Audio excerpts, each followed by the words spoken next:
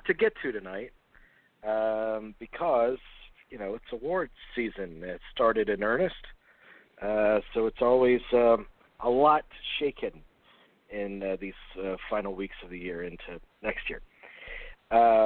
So a lot that we've seen, a lot of new films that we're going to talk about.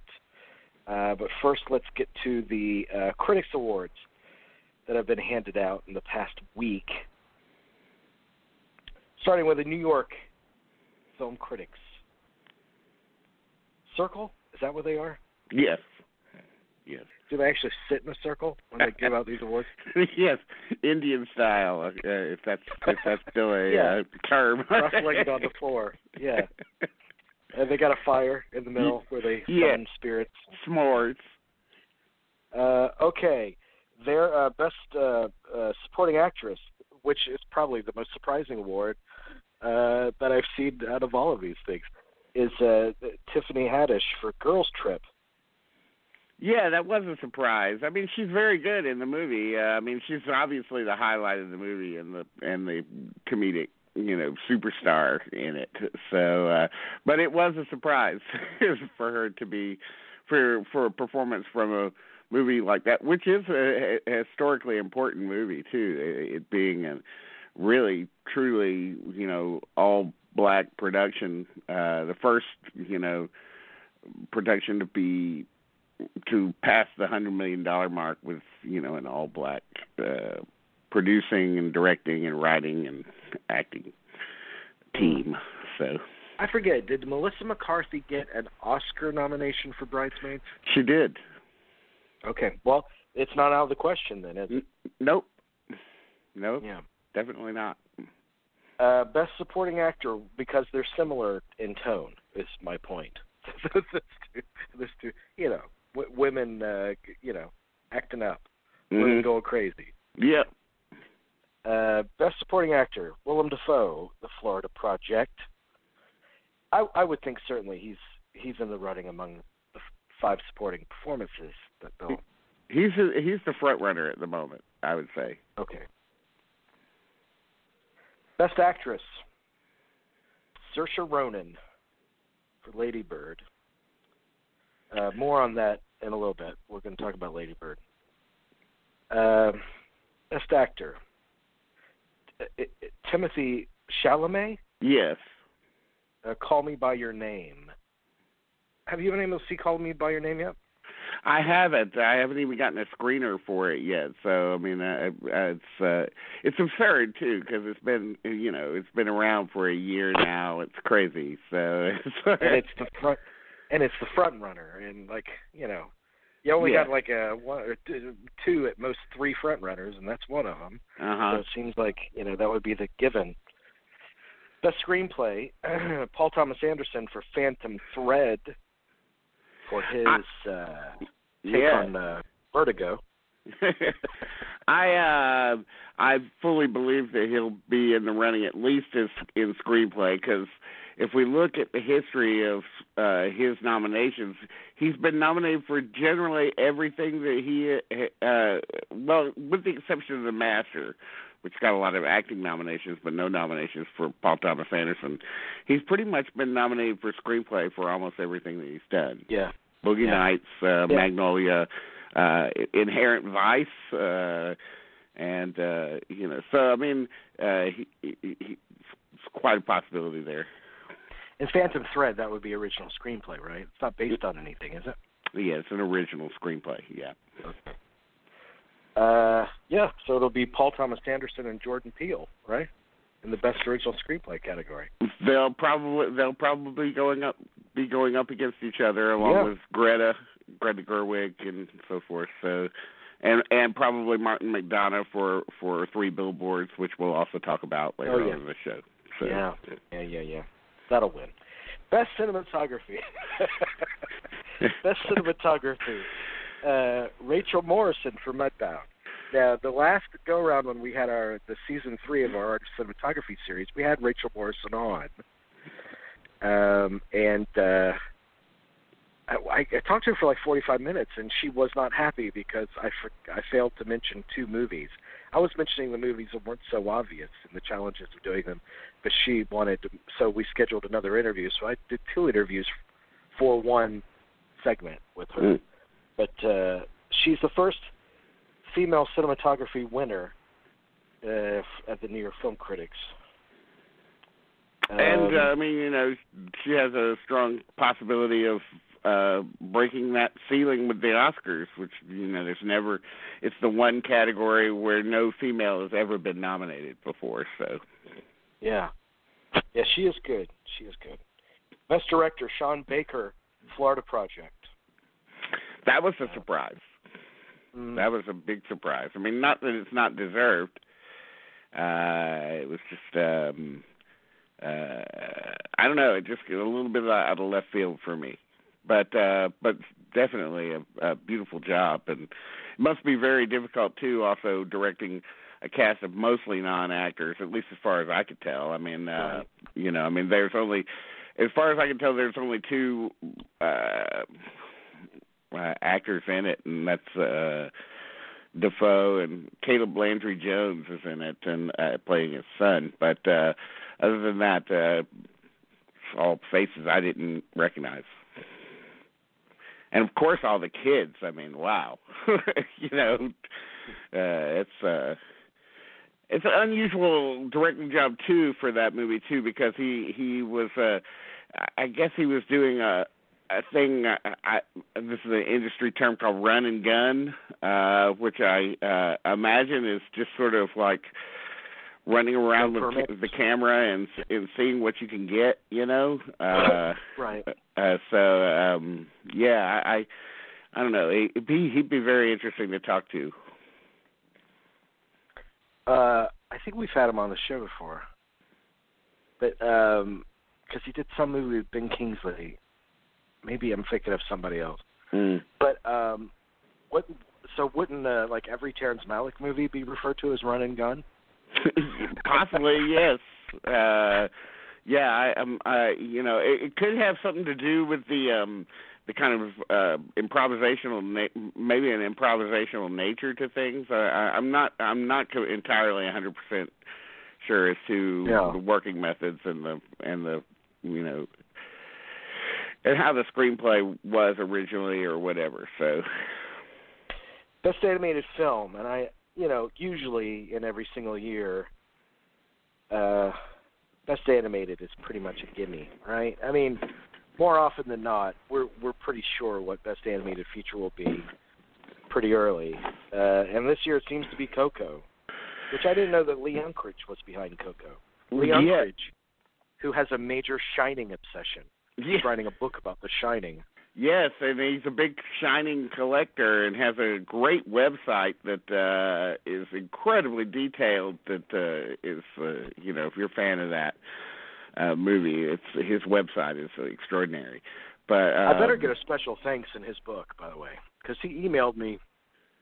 He asked me for 10 different contacts, so he could contact them for his book, and I was like, I'm sure you will then. I better, man. It's funny. I've got that Toy Story guy's going down. It's funny. I've got a thing that I wanted to. I've been wanting to send him a picture of because you know, he has all this, you know, ephemera listed and photographed on his site. You know, promotional materials and all sorts of stuff. And I have a very unusual piece of Shining promotional material that I've never seen anybody. You know, there's no evidence of it on the web at all. I've got it's real simple. It's just a 4-page program for the movie. That on the front, it's the yellow ad copy. In the middle, it's a list of all the cast and all the crew, and on the back, it's yellow again with the Warner Brothers logo, the old Warner Brothers logo on it. Oh damn! Yeah, you need to photograph that and send it to him. Yeah, it's very and unusual. Then you need to sell that shit on eBay. I'm curious to see what it would get because I've never seen it. So, but hell, he would buy it. He would even buy it, I'm sure. Let me pick up Jerry. Hang on. Hey Jerry, we're going over. Hey, what's up, man? Hey, we're going over New York Film Critics. Okay, New York Film Critics. Okay. Best nonfiction film is Agnes Varda, Faces Places. She co-directed that, didn't she? Or she did with somebody named J.R., which they don't cite. Larry Hagman. They don't cite J.R. They only cite Agnes Varda, but I haven't seen that yet either. So, no, I haven't but it might be kind of a making around around here, but I would like to see it too. I suspect this is almost kind of a career award for her. That's foreign language. Right. Yeah. I would imagine this is Robin Campillo, or it could be Campillo. It's beats per minute, BPM. What is that? Okay. Spain or what country is that? I think is it in a French movie? I'm not quite sure, but it might be Belgian or something like that. But that's the movie about the AIDS epidemic. Yes. Yeah. The best first film. This is something that they give out. Is Jordan Peele in Get Out? Yeah, that's a good one. I mean, it's funny when you're giving.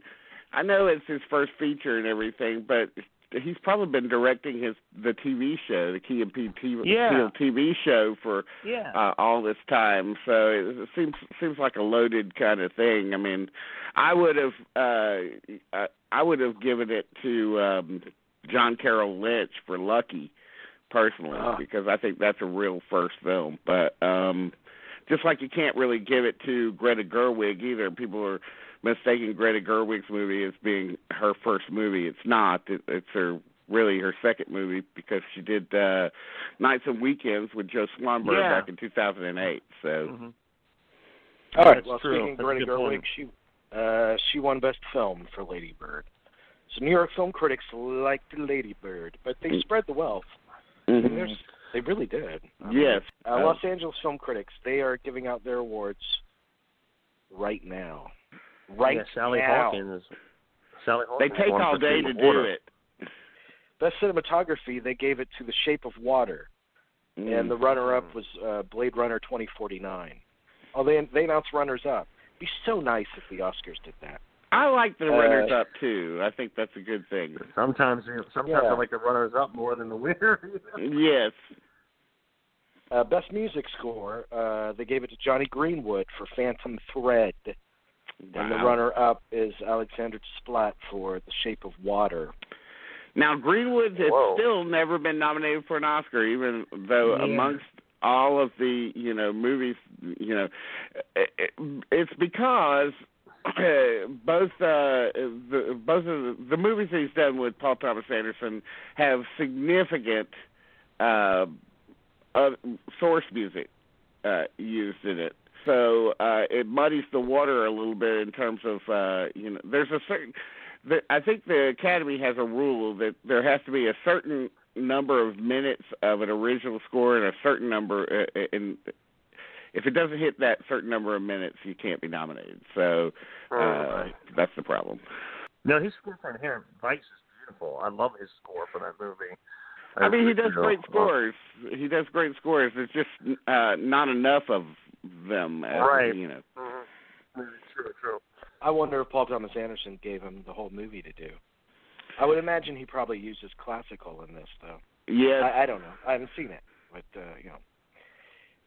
best production design. The winner is Blade Runner 2049 at the Los Angeles Film Critics. The runner-up is Shape of Water.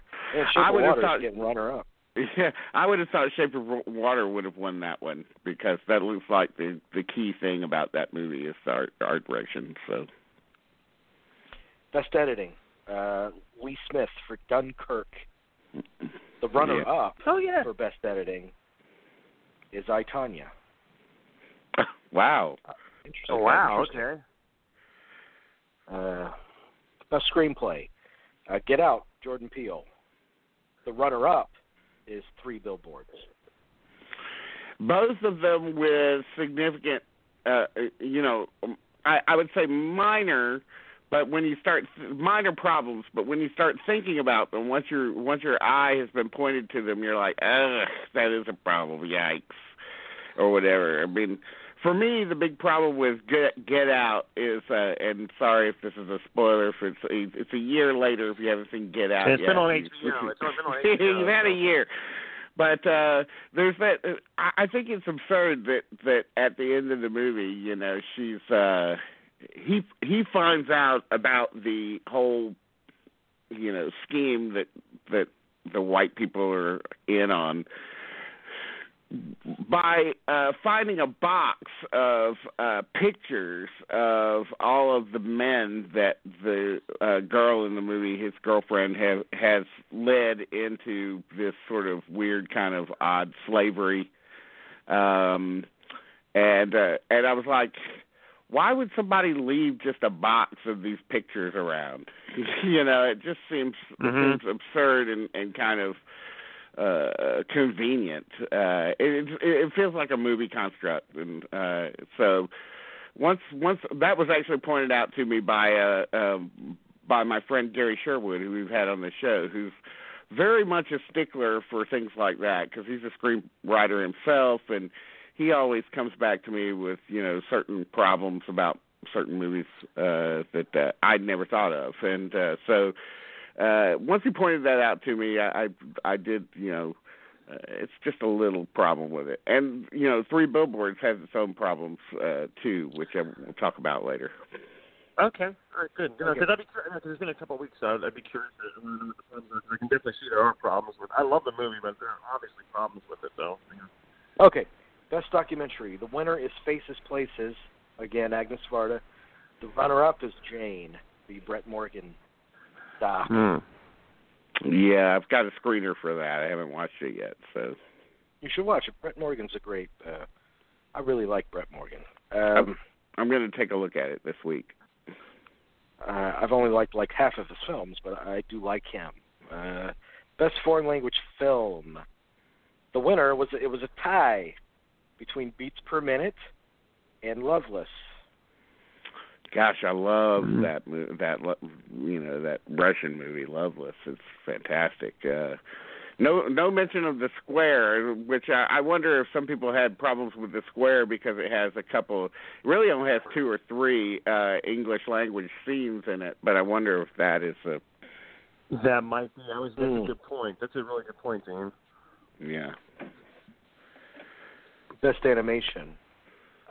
They actually voted Coco for the runner-up, and they announced the winner of Best Animation is The Breadwinner. Breadwinner. Yeah, that's a G Kids movie.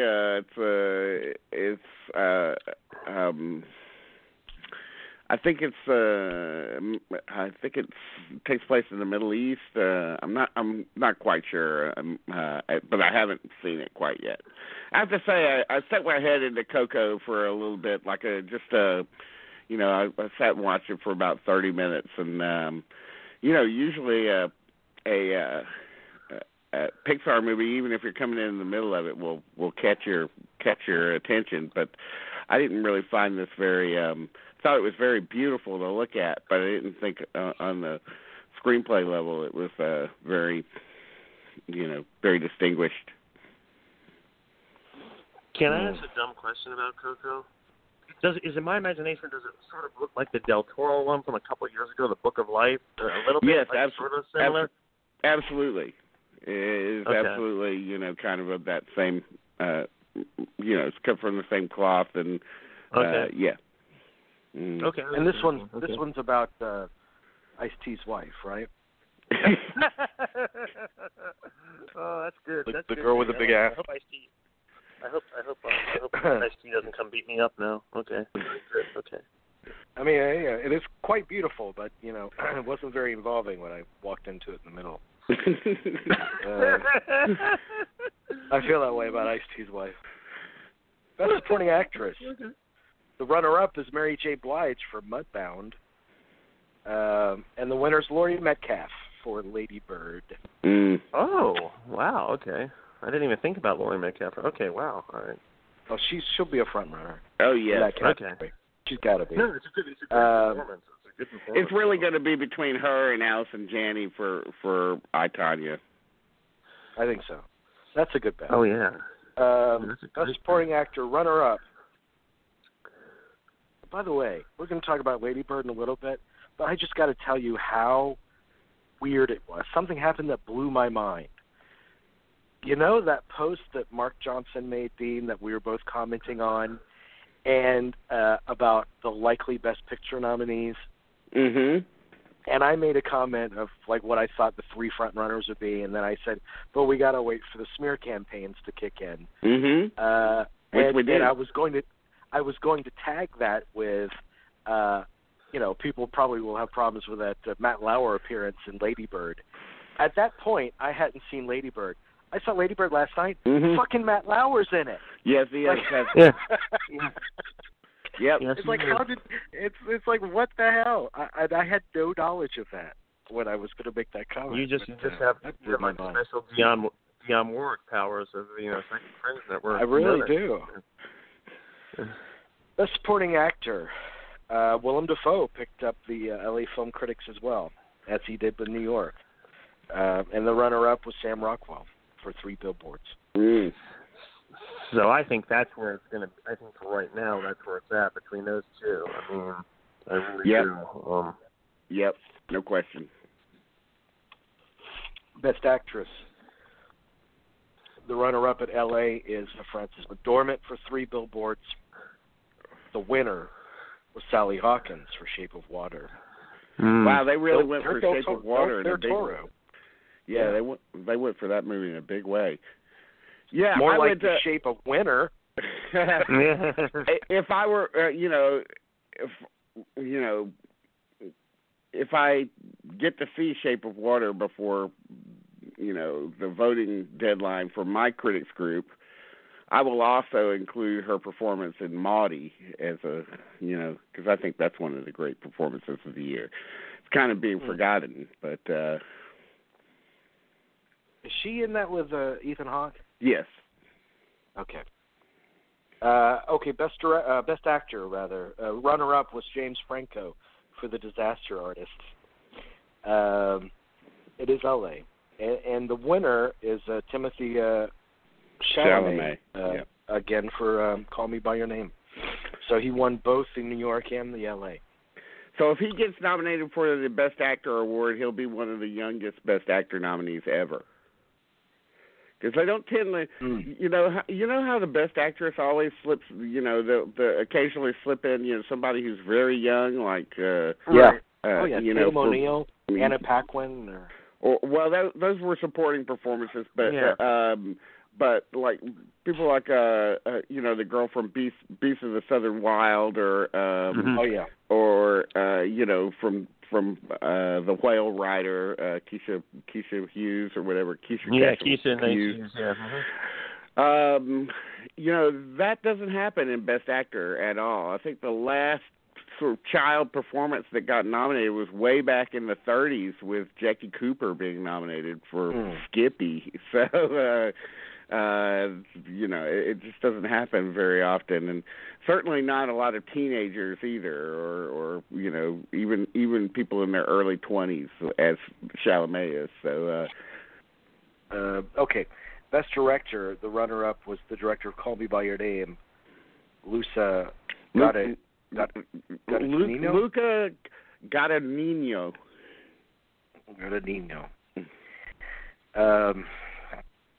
The winner was Del Toro for The Shape of Water. Wow, I think I see where this is going. Best Picture. Yeah. The runner-up was The Florida Project, and the winner was Call Me By Your Name. Wow. Okay. All right. Well, you gotta think this Call Me By Your Name is going to be very prominent this year. I just the way the country is going and everything. And remember, this is going to be where this is where the rebellion is going to be, if you want to say. I mean, movies that are very. This will be where the war is being fought. And I'm not saying I'm sure it's a very good movie. It looks like a beautiful film. But these films will definitely be prominent come Oscar season. So this does not surprise me. Well, movies about gay people? Yes, because we're living where the country's sort of going backwards, Jamie. So this is where we're at right now. This is, I honestly believe that. I don't mean in a bad way. I don't mean I just mean that's the reality. Yeah. You're talking about the use of the awards as kind of a social justice warrior kind of weapon. I am. see. Yes, I am, and that's what I see going on right now with these critics awards. Because a year ago I would have said Phantom Thread, but that doesn't seem to be the case. Right. I don't disagree so that's with what I'm you. saying. I was just asking you to clarify. Yeah, that's right. And I'm not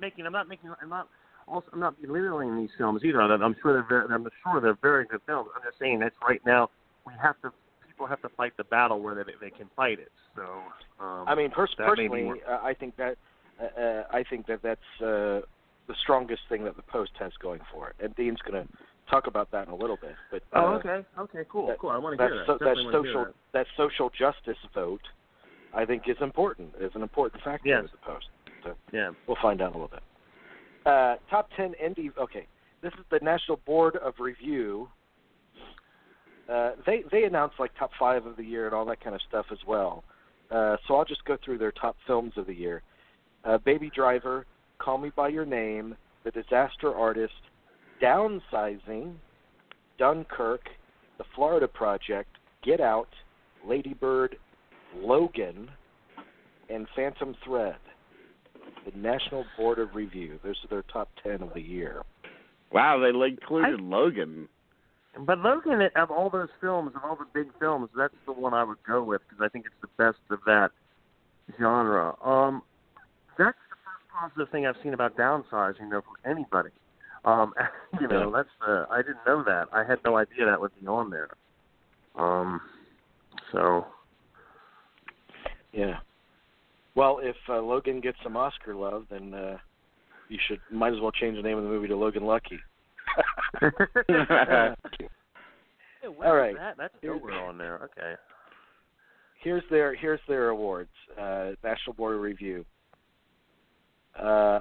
Spotlight Award goes to Wonder Woman, whatever that is. I guess. Hey, we can't give it to anybody. Can't give this any other award. So let's spotlight it in this one. Best Ensemble, Get Out. Best Documentary, Jane. Best Foreign Language Film, Foxtrot. I don't even know that. Here's what I don't understand. I don't understand this. They also named their top 5 foreign language films of the year. Foxtrot isn't among them. Oh, they don't. They don't. They're weird about that. Whatever wins isn't in the list. So yeah. Isn't that interesting? Best Directorial Debut, again, Jordan Peele. Best Breakthrough Performance, Timothée Chalamet in Call Me by Your Name. Best Animated Feature, Coco. Best Adapted Screenplay, The Disaster Artist. Best Original Screenplay, Phantom Thread. Best Supporting Actress, Laurie Metcalf for Lady Bird. Best Supporting Actor, Willem Dafoe again. So all 3 of these have awarded it to Willem Dafoe. Yeah. Amazing. It's a good performance. Best Director. It's a really good performance. Best Director, Greta Gerwig for Lady Bird. Best Actor, Best Actress, and Best Film are all the Post. Tom Hanks, Meryl Streep, and the film itself won the National Board of Review. So, Dean, that's your cue. That's your cue, Dean. That's your. I want to hear all about this. I want to hear this. So. Of course, the day after I saw the Post, I saw that it won those 3 awards, and I kind of rolled my eyes. The Post, the Post is, obviously it's a Spielberg movie, so you have to see it. If you're a film fan, you're not going to miss it. That said, when it was all over, I turned to my friend that I went to the movie with, and I said, "What'd you think?" He said, "Minor Spielberg," and I said, "Yeah." There's two Spielbergs. There's the historical Spielberg that wins Oscars, like Munich and Schindler's List and something like this, and Amistad maybe, or Color Purple, and then there's the popular Spielberg, that everybody loves, and for me, his historical movies are obviously more adult in nature, and I wanted that from this movie, but I felt like it was kind of a teenager's kind of primer to this period in history. It didn't really feel like an adult movie, and for a number of reasons. But for a movie that's been rushed out as quickly as it has, I mean, it's really been in production for less than a year. I'm still stunned that it's out, because I think the production was announced something like in April or something. So they didn't even have a year to do this, but it had to come out. I guess Spielberg felt like it had to come out because of the times that we're living in, that are threatening the press and with this president that we have, and so the Post is very much a commentary on the present, while detailing the. Of course, the movie is about the people at the Washington Post. Hanks plays the editor, Ben Bradley, which is the same role that Jason Robards won an Oscar for in All the President's Men. And Streep plays Katharine Graham, the owner of the Post. She really is the inheritor of the Post after the real owner, her husband, has passed away. Mm-hmm. So she's somebody who's really not familiar with this world, is really more of a socialite, and so she's, as a character and as a colleague, even though she's the head of the whole Megillah, she's marginalized in the meetings that you see in the movie. The movie is really a series of meetings, boardroom meetings, editing room meetings, meetings at her mansion. So it becomes a little repetitive in terms of action. Really, it's very talky. I would say that it's stodgy in many ways. There's never a sense, how with this movie, you're going to be, comparing it to All the President's Men. And with All the President's Men, there's a ridiculous sense of danger in it. It's as much a suspense movie as it is a historical film, and so you're kind of looking for a little bit of that in this, and I don't really feel like they achieved it. I didn't never feel any kind of real sense of personal, danger in it. I didn't really feel like anybody was, really on the chopping block. I know that they were.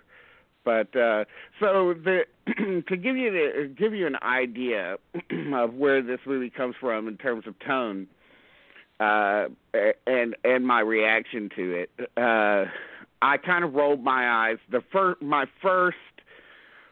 moments of it, I was rolling my eyes. It opens up in Vietnam with Daniel Ellsberg, who's played by Matthew Rhys, from The Americans. He plays Ellsberg, and he's in Vietnam, so he's experiencing the war firsthand. And the moment that I rolled my eyes is you can, as all of the the production company's credits are going, you start to hear, the rumblings of, the jungle and helicopters in the background and stuff, and like, oh, yep, just like I thought, it's going to open up in Vietnam. And then what do we hear? We hear the overly familiar sounds of a Creedence Clearwater Revival song. This one is Run Through the Jungle. And I immediately rolled my eyes because it's been used in, a Creedence song has been used in literally every Vietnam movie that you can name, and it's a cliche. And there's only about 6 million songs that were that were released during the Vietnam era. And you can certainly choose, don't choose CCR ever again, and don't choose Jimi Hendrix either. Just skip over all this and find something else. There's a million songs. But so I was already rolling my eyes, and I knew what kind of movie this was going to be. This is the kind of movie that Spielberg is is widely loved for a lot of the sort of Capra-esque touches that he brings to movies. I just wish that he would leave the Capra-esque out of something like this, because I feel like it makes things a little childish. It's like, okay, so let me mention some details that kind of make me, okay, there's two scenes where they're going to sound very small, okay, but they add up. There's two separate scenes where like a copy boy or a delivery boy is delivering something with such rushed urgency that they almost get run down by a car. Not just one, but two. Okay. There's a scene where Bob Odenkirk comes in and has to make an urgent phone call. Instead of just reaching into his pocket and getting a couple of dimes or whatever, because it was a dime back then, he reaches in and gets a whole bunch of change and smashes it on the thing, and the change goes flying and stuff. And I was just like, why does everything have to be overdone? When they walk into Ellsberg's room and see the Pentagon Papers for the first time, they're spread out all over the place. They're all crazy, I know that they were out of order and stuff, and they're trying to put them in order, but it's always over the top with Spielberg. Another one, when the presses start running on the big story, there's a shot of Odenkirk at his desk, and the desks and everything are shaking because the power of the presses are so great. Well, I used to work at a newspaper, and I can tell you that the presses are way underground because they're so heavy they have to be underground, and the editorial offices are way up high, and there's no way that the rumbling of the presses is going to shake the entire building. So, that's the kind of detail that I'm just, why does everything have to be so overdone? At the end, Katharine Graham, and we know how it ends, so I'm not spoiling it, okay? But Katharine Graham is walking down the steps from the at the courtroom or whatever, and there's a whole line of women looking at her adoringly. It's not just one woman and a guy and two more women and a few guys and no, it's all women. Every single one, and they're all looking at her like she's a saint. And I'm like, well, how do they even know what she looks like, really? I mean, they all know what she looks like, and they're well, she was why do it all deal. have to be all women too? It's like I get it, but he's so concerned with things reading clearly that he overdoes things. Well, he does. No, he does that. He does do. Yes. Yeah. Okay, and then finally, I'll just bring this up. Okay, so there's a scene where all of the editors and everything are trying to put together the Pentagon Papers again because they're out of order, and they're meeting over at Bradley's apartment, or a house, and Bradley's kids are there, and He's got his one daughter there. Of course, it's a Spielberg movie, so you can't have a Spielberg movie at all without any children in it whatsoever. You got to have some children in it. So, even in something like this, which is resolutely adult, so we have the daughter in there, and she's selling lemonade. And she's selling lemonade first for 25 cents a cup, and then she ups it to 50 cents, showing her entrepreneurial spirit. By the end of the scene, she has like $51 bills in her hand. She's counting them, and I'm like, it's so embarrassing. Like, do you think? Let me ask this question: do you think that All the President's Men would be highly regarded as highly regarded as it is today if it had a scene of a little girl selling lemonade to You're saying that it makes its metaphors too obvious. It makes the metaphor too obvious, and it makes it a little kiddie. I mean, it takes there are metaphors in All the President's Men. There are, but they don't have any little girls selling lemonade in it. What are you, Roy Moore, all of a sudden? No, it's cute and everything, but it's too cute. It's like this is. I understand. Now I've listened to a lot of things I didn't like about the movie. Let me tell you some things I did like about it. Hanks and Streep are terrific in it. I mean, you wouldn't expect anything less from them, and particularly Streep, I think, is very good, very, very good in it. She has some tremendous scenes in it, and it's interesting too for Hanks to be playing somebody who's rather irascible and not so go along to get along and that kind of thing. He's some people might frame him as kind of an ass in it, and that's rare for Hanks to play a kind of a character like that. So I dig that. It's got a huge supporting cast in it. It's a pretty dazzling supporting cast, but almost none of them are given very much to do. They get kind of lost in the crowd, really. I mean, it's great to see. For instance, it's great to see, David Cross and Bob Odenkirk in scenes together, and you think back on Mr. Show, and you're like, wow, would they have ever thought that they were going to, be in a Spielberg movie together at one point in their career? No, probably. But, I love Tracy Letts and Bradley Whitford, who I think is turning into Martin Scorsese visually. He could play Martin Scorsese right now. He could play the present day Martin Scorsese. Just put a pair of glasses on him and he looks exactly like him. Bradley Whitford? Yes, it is stunning how much he looks like Scorsese. If you just put the glasses on him, he could play him. People like Carrie Coon and Sarah Paulson, who plays Hanks's, Bradley's wife, they sort of get lost in the shuffle, strangely enough. And there's just not a lot of meat on the bone for all of those people. I will say that the movie really comes alive for me in the middle of it once the papers are finally gone over by everybody, and the moral implications of its release are and what's in them really hit everybody. And there's a fantastic scene with Streep confronting her friend Robert McNamara, who's played by Bruce Greenwood, who's always good. Yeah, that's a great choice for McNamara. Yes, yeah, very good casting. And they have probably the best scene in the movie together.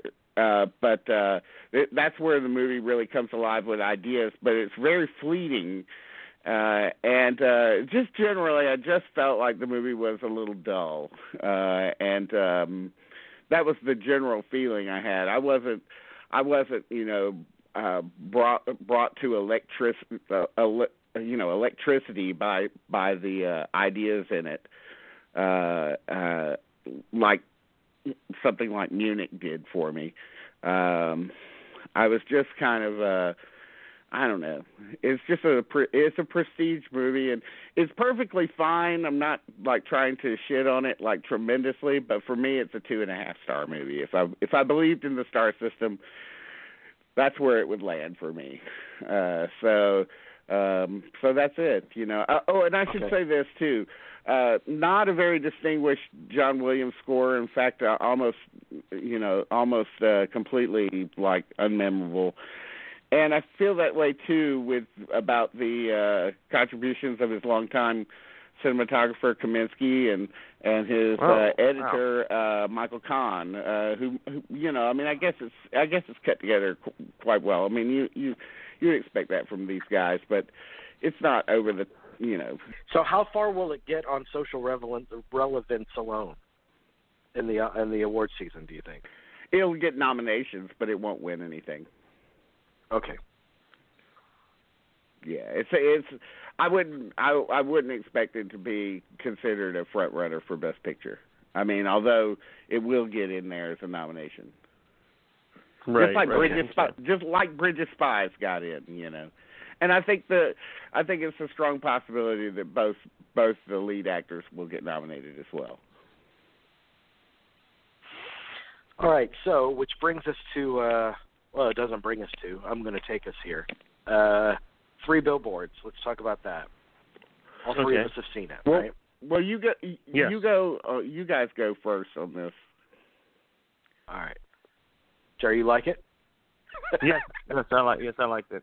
Yes, I like the movie. I enjoyed it. I don't know if enjoyed is the right word, but I liked it. Yes. Right. Yeah, it's been a couple of weeks since I've seen it, but yes, I liked it. Let's get the conversation going. So, All right. Well, I mean, I was moved by it. I liked it, and I thought it's a really strong performance movie. Oh yeah, and I thought it was because those 3 lead performances are flawless. I mean, they're just great. Yes. Mm-hmm.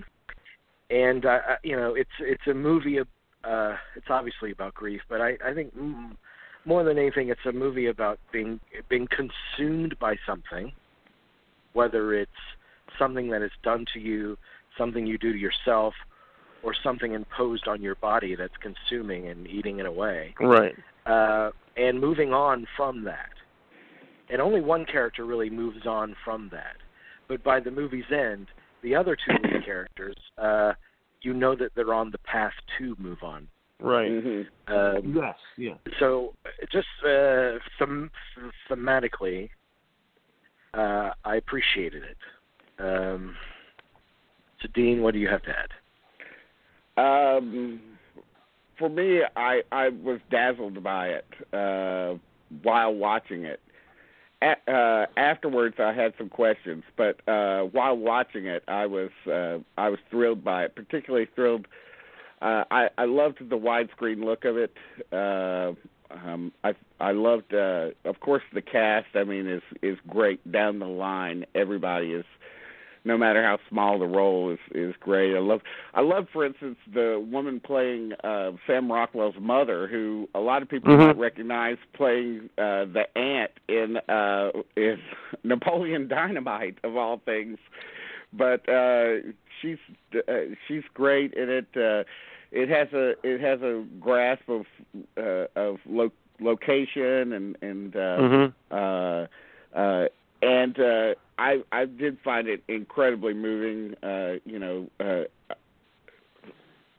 Frances McDormand is such a powerhouse when she's allowed to, and generally she's cast in roles where she's allowed to do this. But when with anger, there is no better actress out there than Frances McDormand for some reason. And yet, I'm telling you, man, this is one of my favorite moments in movies that I've seen all year. It's the moments when she shows tenderness that hit me hardest. That moment when Woody Harrelson spits blood on her, and she says, "I know, baby." Just that one word that she says, "baby." Oh my God, that killed me. Moments of the year for me. I completely agree. Completely agree. It was that was it was so surprising. And my problems with the movie are come with the mayhem that comes with it, either by McDormand's hand or by Sam Rockwell's hand. Right. I feel like those events, which are violent in nature, aren't really plumbed very much by the authorities. They're just sort of passed off like, that happened, bye, or whatever. There's no deep repercussions that come from these things, even though they take place right. Most of them take place in or around the police precinct that's in Ebbing, Missouri. So I don't know. I couldn't buy that the police would not look more deeply into. McDormand has a scene early on where she's at the dentist, and something happens there. The dentist is about to go all Marathon Man on her, and she does something, and it's just sort of passed off as like, oh well, I just couldn't buy that, and I couldn't also buy. Well, I don't want to spoil anything, but there was just certain things that I just couldn't really, couldn't really buy into. I just can't say it any other way. But while I was watching it, I wasn't thinking about that. I was merely thinking about, well, what's going to happen next? Because it really is one of those movies where you're like, I don't know where this is going to go. I'm not quite sure, but I loved it. With only the most nitpicky of kind of reservations. It was. Well, I think it's smart.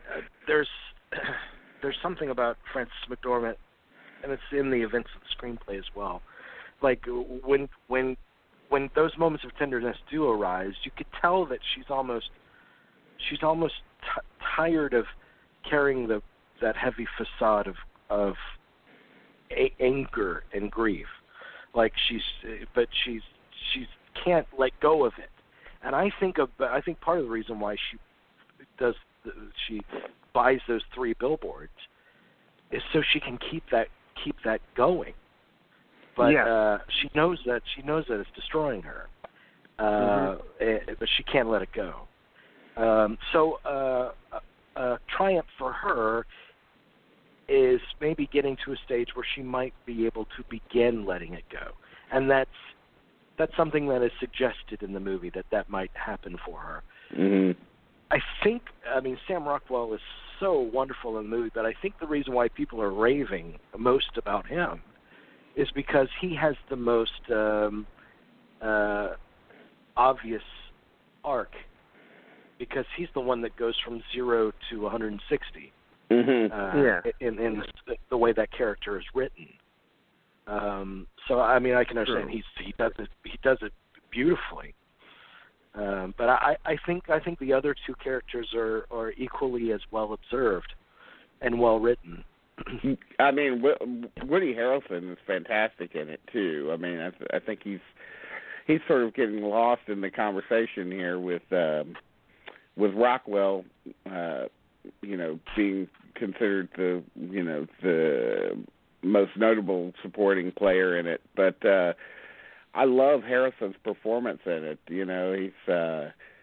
He's tough, but he's compassionate, and I really feel that the compassion comes through in his performance and in the way it's written, and I really appreciated that. I was a little bit dreading. I was afraid that they might go another way with it, but they gave him real dimension, and he plays it quite well, and so that was very much. Yeah, and I like the little touches in the movie, which are directorial. Just in one scene alone, where she first goes over to pay for the billboards, mm-hmm. and the guy at the advertising place. Tell me another movie he's been in. I mean, he's great in it too. Caleb Landry Jones. That's he was in American Made earlier on in the year, and so he's in a lot of stuff these days. Yeah, he's very good. And at first you think, oh, he's playing another one of those weirdos. But even his character has great dimension by the end of it, as you said, Dean. Yeah. But that one scene where she first walks into his office, and he's reading "A Good Man Is Hard to Find," which I mean that too is some kind of clue about what themes they're dealing with, because the same kind of themes are in that story. And then she goes to the window, and there's a bug that's turned over on its back. And she turns the bug around up, so that it's not struggling anymore. Which is almost, that's an example of a metaphor that is not obvious. Yes. Right. Yes. I agree. So, and the film has those moments, and you just gotta really watch it. I mean, it's a movie where it's a great dramatist that put this movie together, Martin McDonagh. Yeah, no, and it's very well done.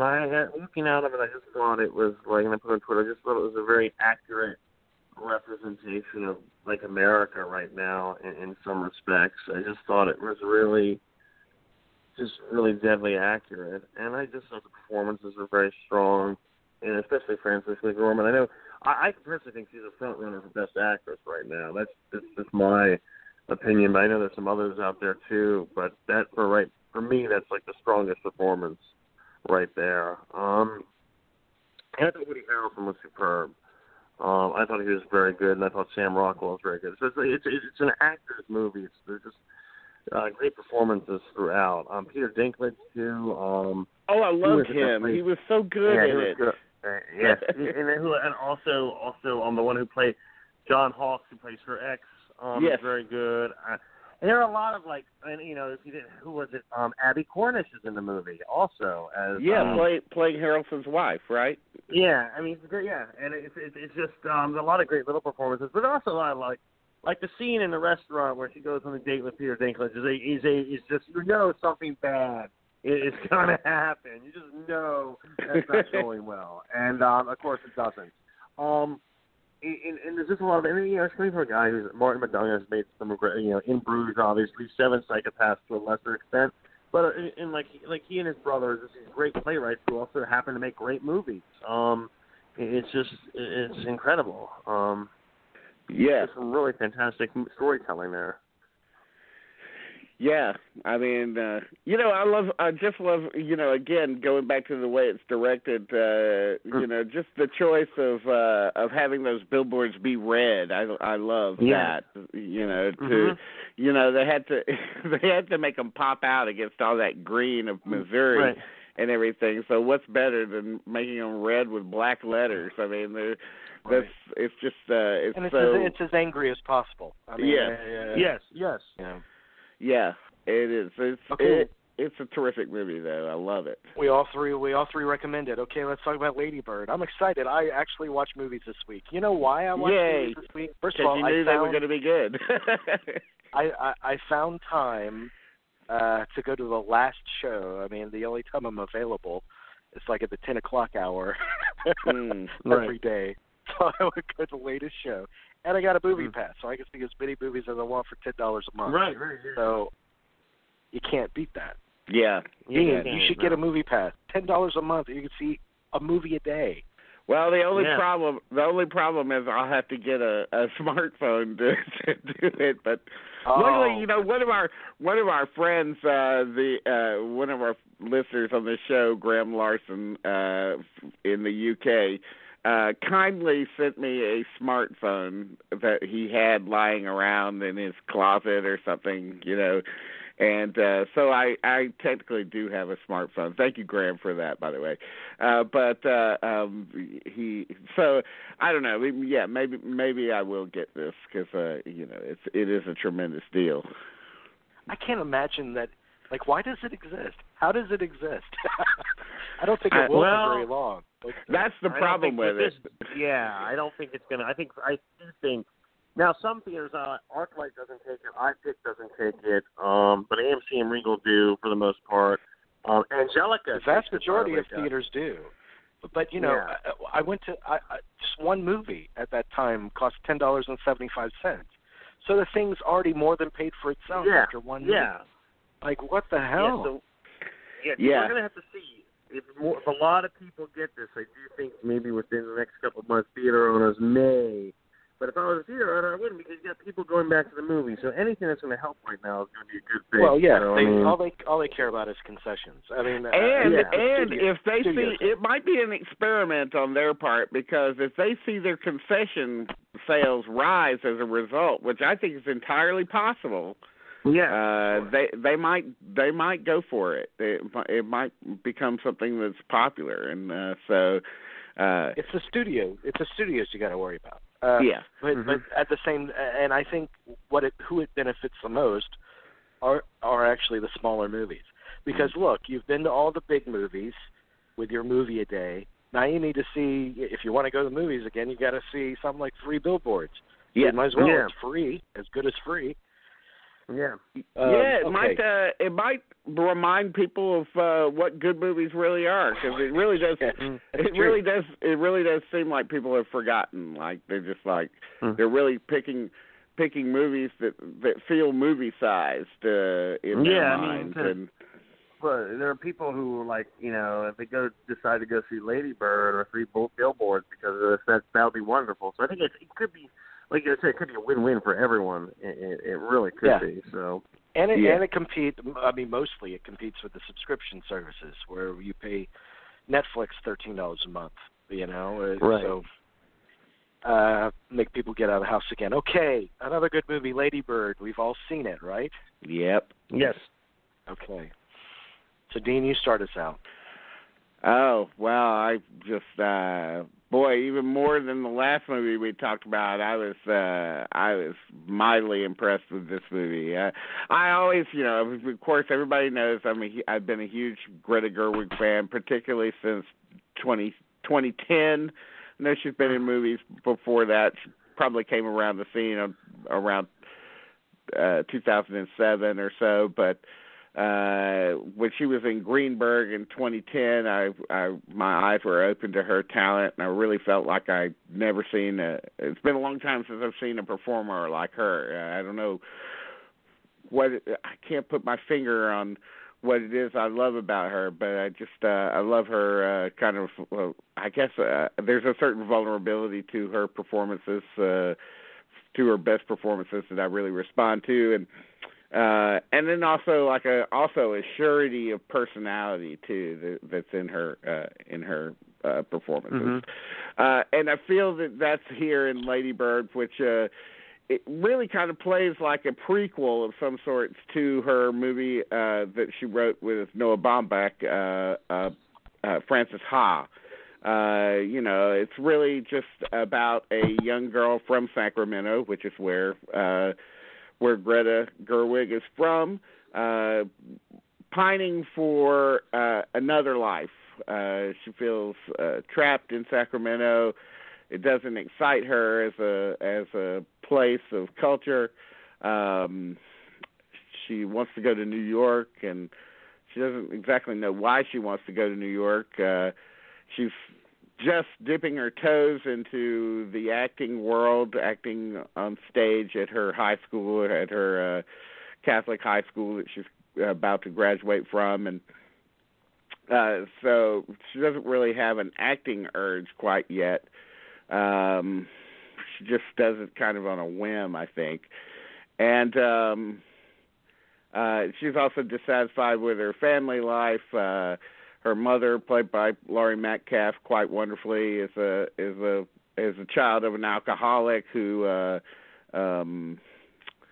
holds her daughter to kind of unreachable standards. I think. I think she's annoyed a little bit by her artistic bent, and it's something that in her world of practicality, it doesn't really mesh.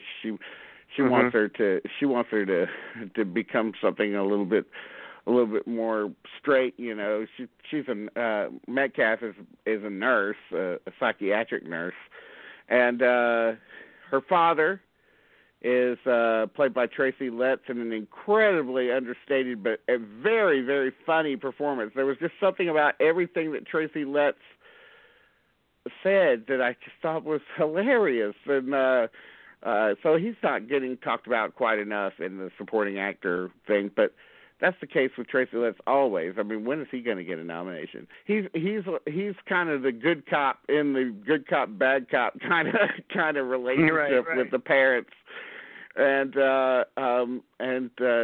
she has an adopted brother and a kind of a portly best friend that she has some problems with. And she's also trying to navigate her sexual life for the first time. So this is a movie that I guess, some people are kind of, now that it's being talked about as a front runner for Best Picture, some people are kind of deriding in a way because they think it's a small movie, and that small movies shouldn't win Oscars, I guess.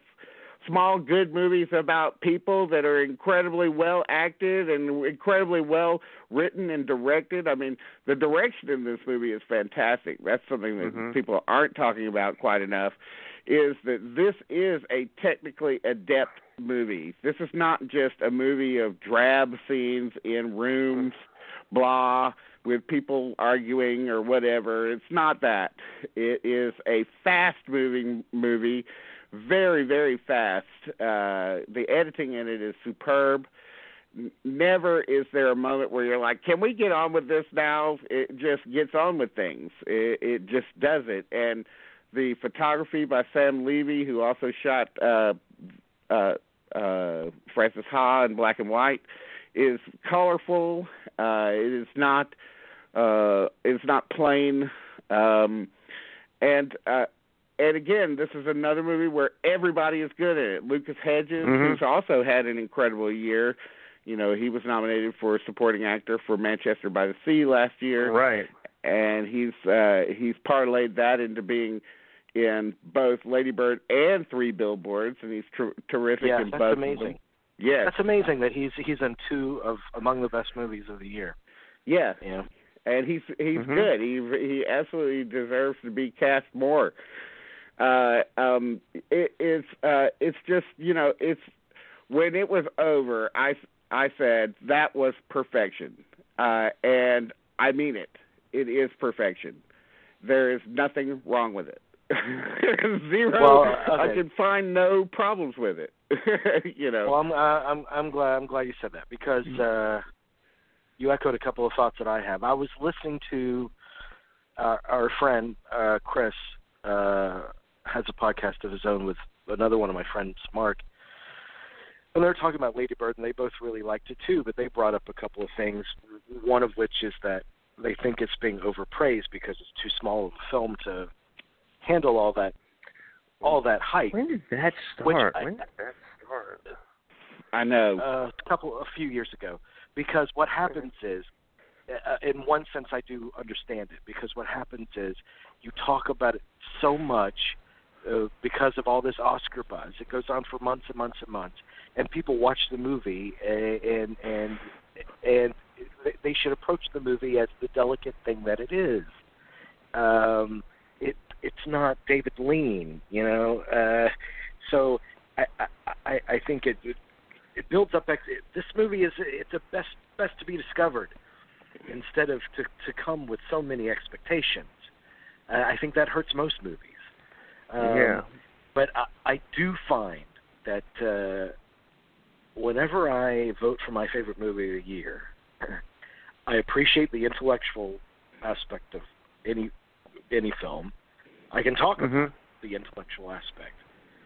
But if a movie reaches me like emotionally, I'm hooked. And that's usually my top movie of the year. This movie, I was just a puddle of tears all the way through it, because it was so smart and dead on about relationships between the parent and child, and what was most interesting to me is it was written from a perspective of someone that realizes that at that age she did not understand what her parents were going through. Yes. But she's writing it from the point of view where now she does, and it is Right. it is a terrific love letter to those parents. It really is. Yes. And every character is so beautifully observed. Saoirse Ronan is just terrific. It gets better and better. Another, I mean, Yes. yeah. She does. And another thing that Chris and Mark brought up, they said the movie that this is most easily comparable to, which I think, yeah, most people that have that reference will probably relate it to Juno. But Juno is very Juno. I completely see it, but Juno is I see it, very very precious. Juno is very postured, and as a result, it is not as sincere as Lady Bird. Yeah, Juno has a snarky quality to it. It's kind of a snarky look down on these people kind of quality. I don't think that this has that. This one doesn't have it at all, and I expected it to. That's what was most wonderful about the movie, because I almost expected it to be a little too clever. It would admire the lead character's, kind of her how she stands up to authority and how she's trying to be a rule breaker. But no, I mean, Saoirse Ronan, she's so naked in the movie. Like, even when she's doing something or saying something, lying about something that she shouldn't, you can see right through her. You can see that she's thinking, why the fuck am I doing this? Like, I shouldn't be doing this. I'm not going to get away with this. Couldn't the performance, in one sense, her performance be, speaking of Greta Gerwig, wouldn't you compare, I see the Juno comparison, but no, that's a great word to describe her performance. It's very naked. Like the scene, I mean, when she goes to college, that first night, away from her parents or whatever, the first night of freedom, if you will, and just how that goes totally wrong. Totally wrong. But I want to say something else about. I think that her performance. You talk about when she knows she's fine and things like that. That reminds me of Jesse Eisenberg in The Squid and the Whale more than Ellen Page in Juno in that sense. I think that's. I think it's about I mean, the comparison is the lead character is a girl that speaks. That supposedly speaks her mind and thinks that she knows everything about life, and she talks back to the authority figures in her life. I mean, the comparison is obvious, but Greta Gerwig did not write another version of Juno. What she wrote is a lot more honest, and I think it'll live a lot longer, because if you notice, nobody talks about Juno anymore. Everybody loved Juno that first week, but nobody talks about it. I did not fall in love with Juno like everybody else did, and so I fell in love with it. I mean, I liked it, but you realize, that people did, and those same people are saying, "Oh no, that movie sucks." It's the Avatar of independent film. Everybody loved it that first week, and nobody does. To a certain extent, you're something about Saoirse Ronan's performance, her character, Lady Bird, though, and unlike Ellen Page in Juno, she's saying everything you really want her to say in this movie. The scene where the woman comes to talk to her about abortion and everything. You're really hoping she says that. You're really hoping, and not only does she say it, she says it better than anyone ever could. It's just such a great delivery. I was on the floor when she said that. There's a lot of funny stuff in it. I mean, there's a lot of funny, wonderful things in it. I love she and Lucas Hedges. For some reason I remember the scene where they're sitting trying to pick out a star for themselves and and trying to name it. For some reason that resonates with me somehow. And then of course she gets involved with Timothée Chalamet, who plays kind of a rocker kid, intellectual rocker kid that goes to her school and that she gets a crush on. And it's all treated. It's just very real. There's just not a false moment in it. None of it feels written. It just you could just tell it's coming from a place of true devotion, I guess. And there's you just know it when you see it, and Lois I think that's Smith is very good. Lois Smith is very good in it. I don't mean to throw that out there, but she is very good as the nun in the movie. Yeah. I liked her reaction to them, putting that "Just Married to Jesus" sign on their car. And that was with the little drawing of Jesus on it. That was funny. Just little details like that. The scene where when she turns 18, she goes out and buys a scratch off, a Playgirl, and a pack of cigarettes. Yes. There's a scene in the movie where somebody's father has a pillow that says "Golfers don't die; they exist on greens" or something. I have that pillow. Like my father has that pillow, which was pretty amazing. That very same pillow. And it's so smart about people. You could tell that it was directed by an actor who studies human behavior. Because it's got human behavior down. Because even when she's assertive, see, the thing with Juno, anytime that she spoke, you thought, oh, God, she's so smart for her age. But whenever Saoirse Ronan does that, it's quite possible she doesn't know what the hell she's talking about. Yeah. And the same thing with Timothy Chalamet. Is that his name, Chalamet? Yes. Because she thinks he's so cool because he doesn't believe in money and all this kind of stuff. And all he's doing is just speaking bullshit. And Greta Gerwig, I burst out laughing when he started speaking. knows that about the characters because they're young. I mean, they're allowed not to know anything about anything. They're just figuring it out. They're not teenage Einsteins. And the parents have foibles as well, but it's so deeply empathetic towards all of them. It's a beautiful, beautiful movie, and so far my favorite I've seen this year. I think it's the front runner for Best Picture right now. I mean, I really, it's a kind of a movie. I mean, it's really not that I look at Rotten Tomatoes, but currently it's on Rotten Tomatoes and it's got 0 bad reviews. Of course, I don't know if Armand White has chimed in on it. He's usually the spoiler in all of these when they come around. But it's universally loved at the moment, and I know a lot of to go back to what we were talking about earlier. I know a lot of people in the middle of the country when these movies come out around Oscar time. It's very frustrating for people to be in parts of the world in which these movies aren't there yet. They're on a certain release schedule that is trying to foment some kind of excitement for the movie, and therefore they hold off from releasing it like in a 2,000 theaters all at once or whatever.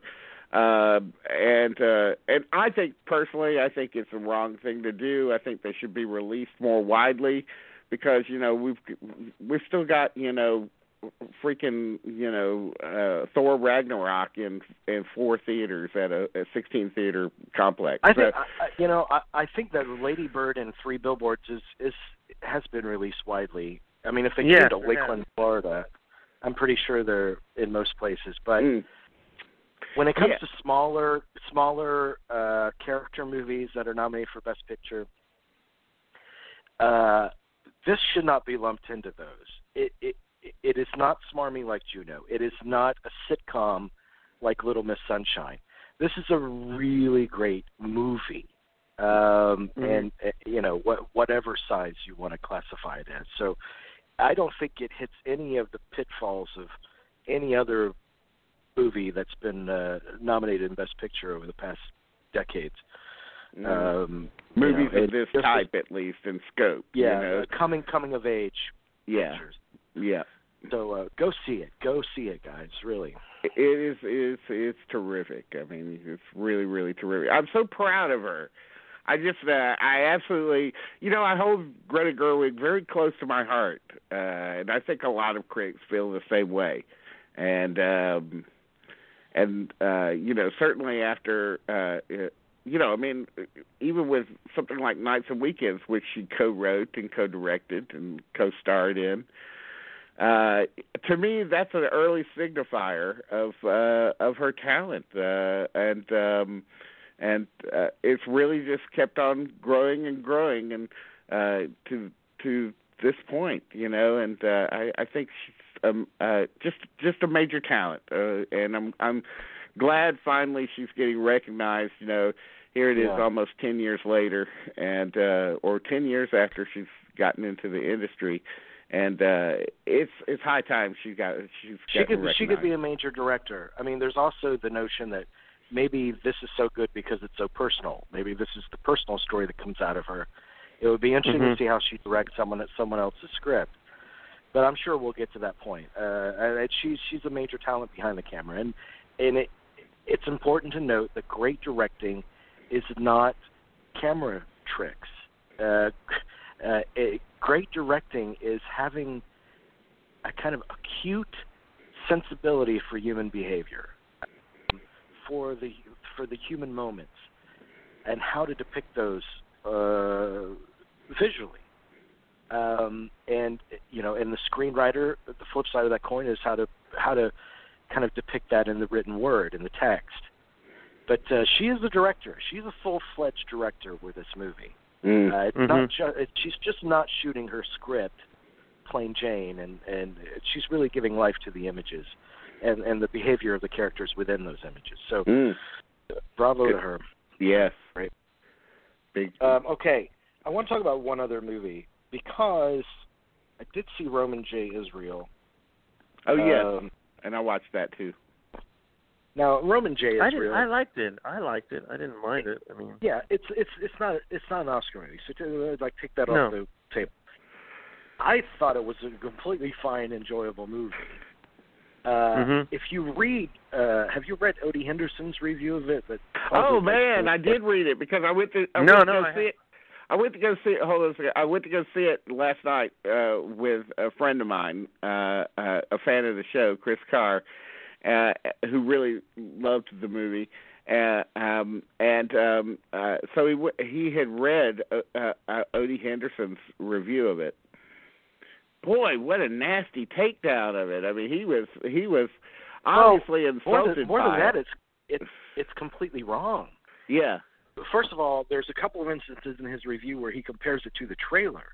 Like, the scene in the movie is completely different from the way they portray it in the trailer. And I'm like, what are you reviewing, the movie or the trailer? Or the trailer. I mean, wait a second. And another point he makes, he's like, Denzel Washington steals all this money so he could buy suits and expensive hotels and all that kind of stuff. Why didn't he just use his salary? Because he didn't have a salary. His salary was $500 a week. Yeah. Well, if you listen to the movie, he was making $500 a week. Colin Farrell said, "We'll double it. $1,000 a week in Los Angeles. What is that going to give you? You can't buy expensive suits and big high-rise apartments and all that kind of." So that was completely off the wall too. He was obviously insulted by it. I should add that he's insulted. I think he felt personally insulted by the movie because he saw the character as being an Asperger's sufferer, and Odie Henderson, in his review, admits to being on the Asperger's spectrum, and I think he feels like the movie is an insult to Asperger's. Another point that he made is Denzel Washington's character has this sweeping kind of legislation that he's been penning where he wants to change the penal system. He says that this could have ramifications for particularly poor people who are misused by the system, and he just needs somebody to back him on it and co-author it and sponsor it and that kind of thing to see it through. Colin Farrell, by the end, he kind of bites and agrees to help him. Odie's argument was that we don't even know what this legislation is. We don't know the particulars of it. There's a big scene where Denzel Washington is talking about the piece of that he's written to Colin Farrell, and he talks at great length with a lot of words. It's like an Aaron Sorkin-esque kind of monologue. Yeah. It is clear to us that he understands what's in it. I don't necessarily have to understand every detail of it. I'm not watching like a legal documentary. I just have to feel like he understands. Okay. What's this gentleman who wrote this review's name? What's this guy's name? Odie Henderson. He wrote it for RogerEbert.com. Yeah. Okay, did Odie Henderson go to the bathroom during a lot of the movie, though? Did he go to the bathroom and get this? I thought all the things he's making, I mean, especially the legislation, that's a big part of the movie where he explains it to Colin Farrell what the legislation is. I have to say, and you don't have to understand it chapter and verse. That's my point. We just have to know that he understands it. You know? Yes. You know, it's about a guy who did Nightcrawler, which is one of my favorite movies of that year. My favorite movie of that year. And I like the movie because it does have some of those elements from Nightcrawler, those oh my god moments, if you want to call them, that you can't, especially the last act. And I thought it was one of the better things I've liked Denzel Washington in quite some time. But who I thought was equally very good was Colin Farrell. Was equally very good. Right. I think it's a very entertaining film. I think it's a very well made movie. You're right. I don't know if it's Oscar worthy, but it's certainly a very good movie. Even another criticism of Odie's was the last song that they used, that "I'll Be Around" song. I think, is that like the Spinners or something? Yep. And he says it doesn't, you know, he complained that the use of it, like, why? Like, it doesn't make any sense in the context of the movie. It makes perfect sense because Colin Farrell is seeing his legislation through. He'll be around through that. Yes. I mean, you know, I don't know.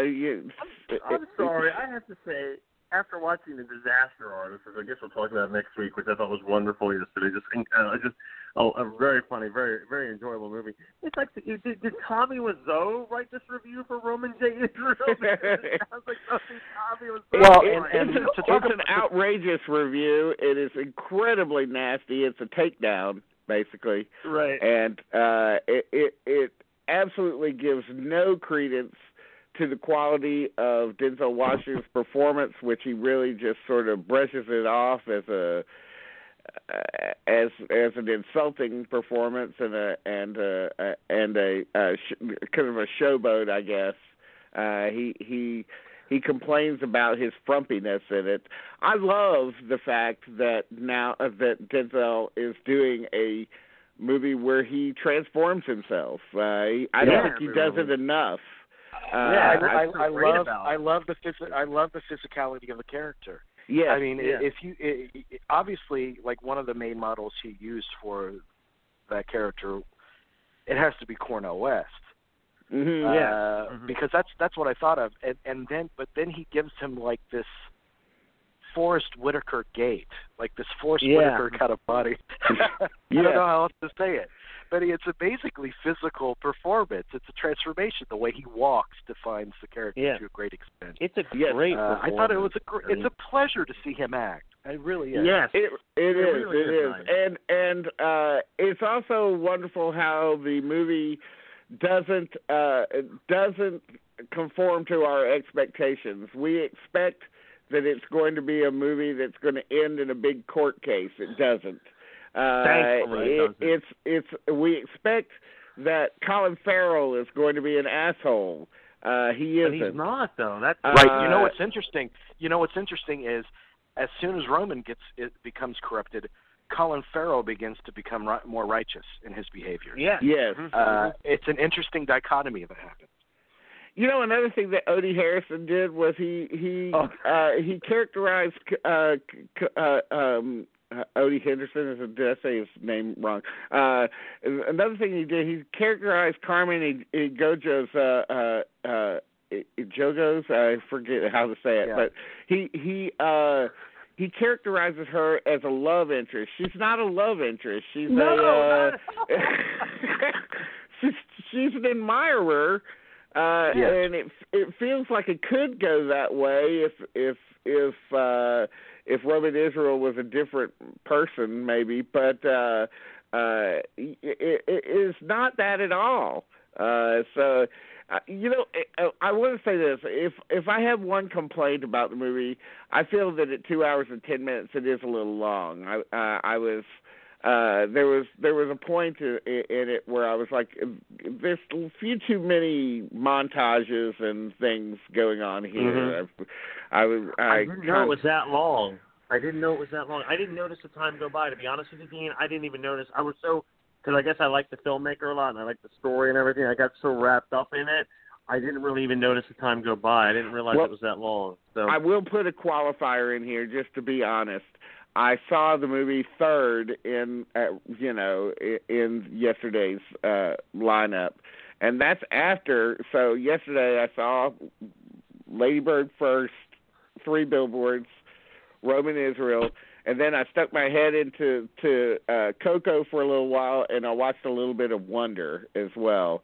And then plus I'm sitting through probably 45 minutes worth of trailers, which can really blow your mind. Right. Yeah.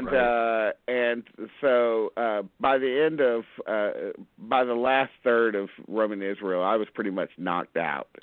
You should have hated. I mean, given that day that you had, and Roman Israel capped it off. It was, you could have been tired of watching movies and you would have hated it, but you don't hate it. No, it's not an Oscar movie. It's just a good, strong, entertaining movie. It's a great character study, a good character study. I encourage people to go see it. Yeah, that's what it is. It's a character study, and that's all it is. It is not a plot-driven movie. We expect it to be, but it's not. And I like that it subverted our expectations. I just wish it was a little shorter.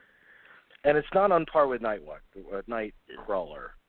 No, it's not. But it wants to be. No, it's not. And I agree with you. But it does have some of those same. I think we should. I like to call them the oh my god moments. I think he's making really good LA movies. Yeah, maybe that's his shtick. And also movies about outsiders.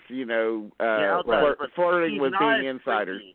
Yes. He's not creepy, and the guy, and that's right. Jake Gyllenhaal's performance in Nightcrawler.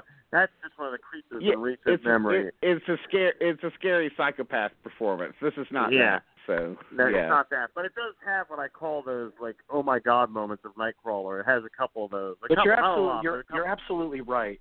You're absolutely right though that LA's a great story to tell. Character portraits of outsiders that want to be insiders. And that's what you're right, Dean. That's what Nightcrawler is, and that's what Roman Israel is too. Because what that represents when he makes that moral decision halfway through is he finally wants to know how the other half lives. And he's kind of forced in it too. He can't, Farrell is saying you got to buy you some new suits, man. This ensemble that you got going on that you've thrown together is not working anymore. So, yeah. So that's a great. That's a great thing you say. It's about outsiders wanting to be insiders, and I guess that might be a theme maybe this year. Yeah. The Disaster Artist is the ultimate outsider wanting to be an insider with the craziest results. I can't wait to see the Disaster Artist. I'll probably see it this week. I saw it because we stayed because the ArcLight at the end of the movie. Sometimes ArcLight will have something called ArcLight Stories. We're a little featurette about the making of the movie, and I'm glad I stayed. There is a post-credit scene of the Disaster What is that Artist. scene? I'll cut it out. Tell me what the scene is, because I wasn't aware of that. It is at a party. The real Tommy Wiseau meets James Franco. Is in a scene with James Franco at a party. If I'm not, that's okay. What it is. But I didn't. And now, if I wasn't into the ArcLight, I wouldn't have stayed for that. So please stay for that. And it's just a couple seconds, but it's worthwhile. I won't be going to theater seat again to watch the end of it. But it's interesting. I mean, to hear a counter opinion on Disaster Artist. Aaron saw it. Aaron knows very little about The Room. He has no interest in watching it, and he was just annoyed by the Tommy Wiseau character. He just thought he was an annoying person. Which there'll be a segment of the audience that maybe you'll find the same thing, Dean, where you will find the character just grating. Yeah. And if you do, then you won't. Then it'll affect your enjoyment of the movie. Sure. I can see that. If you can't buy into the whole, if you can't buy into it, then you just you won't buy into. Well, you'll buy into it but it's just the character himself could possibly grate your nerves. I could see how some people would feel that way. I'm sorry, but when he's first introduced, when he goes to the audition in the acting class and he gets up on stage, I have to say this movie was sold out, and the the audience could not stop laughing throughout. Not because it was just I haven't seen a movie this funny where the audience was so into it, and I think most of the audience knew about The Room or had seen The Room. Sure. I mean, it was just people were just in hysterics during parts of it. I mean, it was really nice to be. It's very infectious. It's very nice to be. It'll be a fun movie to see with an audience, that's for sure. Yeah, I hope I'm able to see it like that the first time rather than. I mean, I'll be able to appreciate it whether I'm with an audience or not. But I hope to being see with it an audience helps. Yes. Yeah. But this it does most of the times with comedies. I've seen comedies where I've laughed my ass off in a crowded theater, and then I've seen them at home by myself, and I'm thinking, what do I find so funny? Exactly. Being with an audience, it makes it infectious, you know? Yeah. And he's good at this. James Franco, when he plays these type of characters, like in Pineapple Express or even Spring Breakers, he excels at this. I don't know what it is, but he just takes it up a couple of levels, and it's just insane. But this one is, I was dumbfounded by how much fun I had with it. I mean, it was, as many movies as Franco puts out as a director, as a performer, as a writer sometimes, none of them have really landed. I mean, this is the first one that's really, gotten some traction. He's epitome of the guy, he throws the spaghetti to see what sticks and throws the whole bowl, if you will, against the wall. Yeah. Well, I think this one he finally has it. He finally has figured it out, directing-wise at least. Yeah. And this is his Daniel Day-Lewis performance. Yeah. Yes. Getting lost in it. Yeah. Can I bring up another movie that I watched? And I'm sure we'll talk more about Disaster Artist once we've all seen it. But I want to bring up another movie that I watched this week called Molly's Game. You lucky dog, you. I want to see that. I can't wait to see that. The new Aaron Sorkin. It's good, but I want to put some qualifiers on it.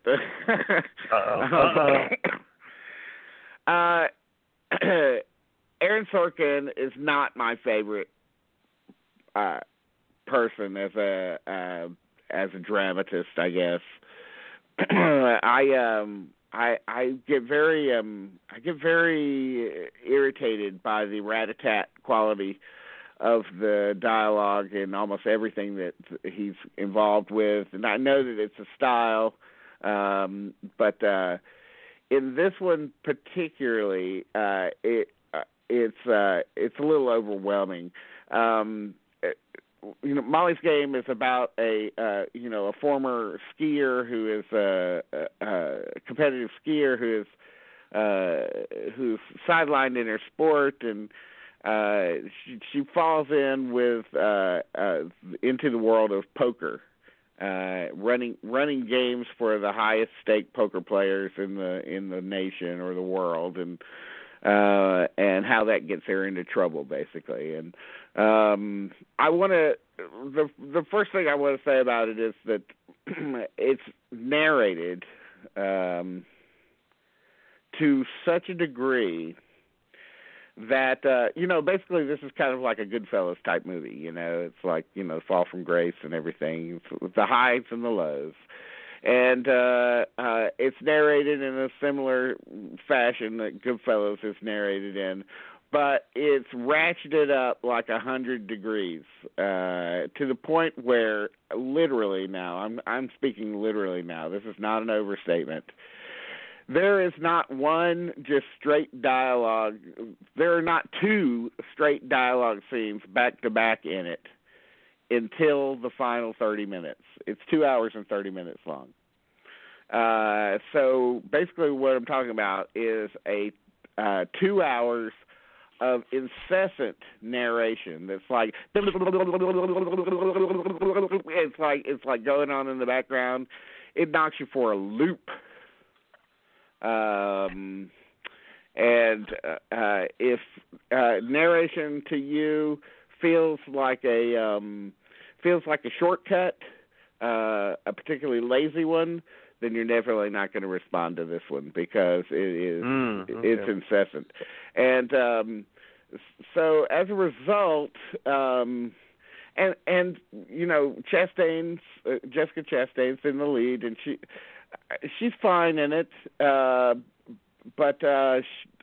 that narration feels a little monotone to me. So it gets you know, I couldn't take that stuff. You know, 2 hours of it's too much. When that finally dies down in that last 30 minutes, you're like, wow, there's a real movie under all that gab. You know, here's the real movie. And Kevin Costner plays her father, her kind of taskmaster father that she's struggling with gaining his affection. That's kind of her prime motivation in some ways, and Idris Elba is fantastic. Probably the facet of the movie I love most about it is Elba as her lawyer, who is reluctant to take her case once she gets into trouble, but is won over to her side because he finds some kind of integrity in her. It's really that narration that hobbles it. It still might get it's a thin year for adapted screenplay, so it might still get in there for Sorkin's screenplay, but that's only because there's not much to choose from this year. I counted it as I don't want to say it's a bad movie, but it's something that's taken down a notch by the way that it's directed. And if I'm not mistaken, it's Sorkin's. Is this Sorkin's directorial debut? I think so. Yeah. So that might be, that might be an issue here, I guess. But So don't get your hopes. Let me just also say this too as a qualifier. I'm not a card player. I don't know anything about it. I don't know the difference between a royal flush and a three of a kind, or I don't know what playing the river is or any of that shit. So whenever it comes to card playing or whatever, like my standard line on that is the only thing duller than watching people play cards in a movie is people tapping out on a computer. It's like that's a movie killer to me. So cards doesn't or gambling of any kind. I don't care if it's you're playing the freaking roulette or pulling the arms down on machines or whatever. To me, all that stuff is like blah. I don't get it, and I'm really kind of disconnected from the gambling. The urge to gamble at all. I mean, I've never even gambled on the Oscars, and that's mine.